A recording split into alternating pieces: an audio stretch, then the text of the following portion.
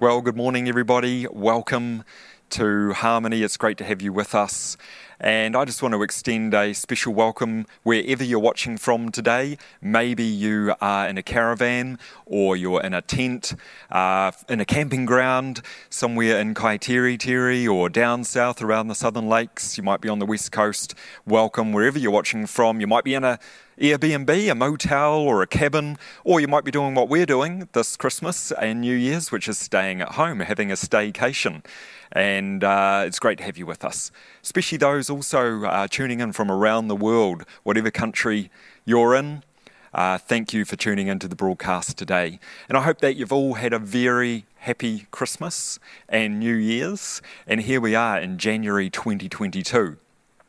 Well, even though we're in a new year, some things from last year can follow us into the new year. And don't worry, I'm not going to be doing a talk today on New Year's resolutions. But I do want to just talk about taking authority over things that are perhaps in our lives from last year, this year. And we can reevaluate at the start of each year the purpose and the authority that they do have over our lives. Now, I've got a scripture for us to have a look at today, which is Matthew 8:23. So let's read that together. Then he got into the boat, and his disciples followed him. Suddenly, a furious storm came up on the lake, and the waves swept over the boat. But Jesus was sleeping. The disciples went and woke him, saying, "Lord, save us, we're drowning." He replied, "You of little faith, why are you so afraid?" Then he got up and rebuked the winds and the waves, and it was completely calm. The men were amazed and asked, "What kind of man is this? Even the wind and the waves obey him." And just as we get underway today, I want to encourage you that God is for you and not against you, and that you are destined to be alive in January 2022, to be right here, right now, at this stage in your life. God has plans for you that you are yet to fulfill. God has a purpose for your life. And we can take authority over the things in our lives, kingdom authority over the things in our lives, and bring peace into our world and those around us. So this passage, Matthew 8:23, we see that the disciples are in a boat, and this big storm comes up, and they're afraid for their lives. Now think about the disciples. They're fishermen. This is their job. This is what they do. It's probably been in their family line for generations. They own lots of boats. They're used to this type of thing. But in the verse we see they're afraid of this storm. Now they would have seen storms before, so this must have been some kind of massive storm.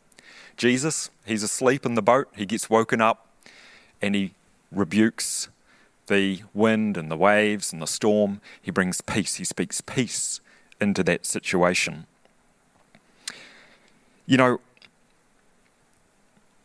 we need to be aware that the Spirit of God, the Prince of Peace, is within each of us. And when we are aware of the Prince of Peace inside of us, we can take authority over the storms in life. Peace is not the absence of something, it's the presence of someone. Jesus brings peace into our lives. Jesus invites us to walk with him throughout all of our life, throughout the calm times and through the stormy times. And if you're taking notes today, jot this down as a first note for the morning. Jesus invites us to walk with him. Jesus invites us to walk with him. And I think about this verse here. Oftentimes this verse, we focus on the storm, and we focus on Jesus being asleep and waking up and bringing peace into that storm. But the question that I wanted to ask was, who invited the disciples into the boat? Jesus invited the disciples into the boat. The verse before, he says, "Follow me." And in our reading today, it says Jesus sat in the boat and the disciples followed him. So are you saying that people who are Christ followers, who trust in Jesus, who walk in his footsteps, in the disciples' case, his literal footsteps, are you saying that they will have trouble in their life? That they will have times where they're overwhelmed with fear? Well, I sometimes get frustrated in our church circles where we can be of the mindset that we see somebody going through a very difficult time or a storm in their life. Maybe their whole life's going down the tubes. And sometimes we can say, well, what's going on there with that person? Did they not pursue the will of God for their life? Have they not prayed about this? Did they not seek wise counsel? Have they missed something? We can get caught in this false thought that if you're a Christ follower, then your world should not crumble. Of course, storms happen. Life happens. Look at the disciples here. They became involved in the biggest storm of their life, and they followed Jesus straight into that storm. Myself, well, I've already lived through the end of the world about half a dozen times. Y2K, 9/11, earthquakes, the Mayan calendar, pandemic. But you know what? The biggest storm in my life happened when my dad was told that he was unwell. For me, I had lived a life where it was relatively plain sailing, calm waters. And then one day, my dad got this news that he had 9 months to live.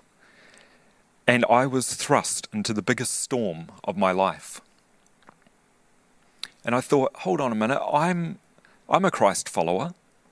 I worship Jesus, I pray to Jesus, I have a relationship with him, and now I find myself in the biggest storm of my life and I don't know what's happening. The kind of feelings that I had were dread, fear, anxiety, confusion. What does that look like from a storm point of view? Driving rain in my face, winds blowing me over, waves crashing over the top of me, darkness, I can't see a way out of this. And I was driving in my car a few days after we got this news about my dad, and I just knew that I had to call out to God. And I had worship music playing in the car, and I remember I opened my mouth and nothing could come out. I couldn't say a word. It was just the weight of the situation. It was everything I was feeling about the storm that I was in. I was paralyzed, really, with fear. But I knew that I had to go to faith. I had to call on God. If you're taking notes, jot down, cry out for help.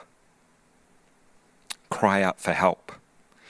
We can often first go to fear and go to doubt and go to worry. But look at the disciples here in our reading today. Sure, they were panicking, but they did do something very productive. They called out to Jesus. They said, Jesus, save us. Faith is the currency of heaven. And this is how I look at faith. Imagine that I'm in a swimming pool and I'm in the deep end of the swimming pool, having a great time splashing about. And let's say that anyone, Gideon, comes into the yard and he's holding a giant toaster with a big electrical cord plugged in. And he's at the shallow end and he's going to throw that toaster in. Now, picture this in your head. I'm in the deep end of the pool. Gideon's at the shallow end with the giant toaster. Now, in the middle of the pool, there's a barrier right across the whole pool, cutting the pool now in half. And that barrier is 1 metre wide rubber. So what's going to happen when Gideon throws the toaster into the shallow end? The electrical current will come through. It will be insulated. When it hits that rubber, it won't get to the other end of the pool where I'm splashing around having a good time. That rubber barrier represents fear and doubt in our lives. When we have fear, when we go to doubt, that prevents the supernatural power of God coming through and invading every sphere of our life. Let's take out that rubber wall. Gideon throws in the toaster. Electrical current instantly comes through. Bang, hits me. Power of God in my situation, able to intervene. So we need to go to faith. Look at the disciples here. They're thinking, this is it. This is the end. We're all over. We're going to drown. And what's Jesus doing? What was he doing? He was sleeping. You can only have authority over the storm that you can sleep in. When we partner with fear and doubt, we let those external realities become our internal reality, and they get bigger and they consume us and they take over every thought that we have, when in actual fact we should be listening to the Prince of Peace within us. See, Jesus woke up when the disciples woke him, and he wasn't like, we're going to drown. Peter, you should have woke me 10 minutes before. I could have done something about this. Where's the life jackets? He wasn't like that. He maintained his peace, and he spoke peace into the storm. Some of you might know that we've got a cat called Walter. Well, before Walter, we had another cat called Henry, and he used to sleep on the end of the bed every night. And many years ago, I remember I woke up in the middle of the night and there was a storm going on, a real storm outside, and I could hear clinging and clanging and banging, and I thought, somebody's left a window open here. It wasn't me, so I wonder who it was. I got up and I walked down the hallway, found this open window. Sure enough, the wind's coming in, the rain, leaves, the whole thing. So I closed the window tight and everything was calm. Peace in the house. And I walked back down the hallway, back to my bedroom, and here's Henry, on my bed, wide eyes, looking at me. And it was almost like he was thinking, who is this man that even the winds obey him? But I want to pick up on the window. Our default in a storm, just like I did there, was close the window to keep the storm outside, let it rage outside. But when we go to faith, when we activate our kingdom authority within us, we open the window to the storm and let the Prince of Peace out into that storm to bring about peace in our life, in the lives of those around us. And coming back to my dad, I remember a few days before he went to be with Jesus for eternity, I was sitting with him praying, and I was in my storm. I really was. I was like the disciples. What's going to happen? Jesus, I asked you to heal him. He hasn't been healed. What's going to happen here? I need your help, Lord. Please intervene, Lord. And I'm panicking. And in that moment, my dad prayed, and he said, thank you for your presence in this place. I've felt your presence so strongly over the last few days. And that changed the way I was feeling right in that moment. My storm was calmed because my dad opened the window and let the Prince of Peace out into that situation.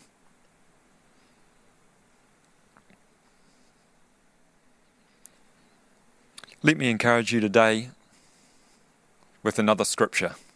Deuteronomy 31:8. The Lord himself goes before you and will be with you, and he will never leave you nor forsake you. Do not be afraid and do not be discouraged. Sometimes we must ride out the storm with Jesus by our side. But he will never leave us. He will never leave you. He is with you. And this morning, maybe you do have some storms in your life, or maybe you have a fear, have an anxiety, have a worry.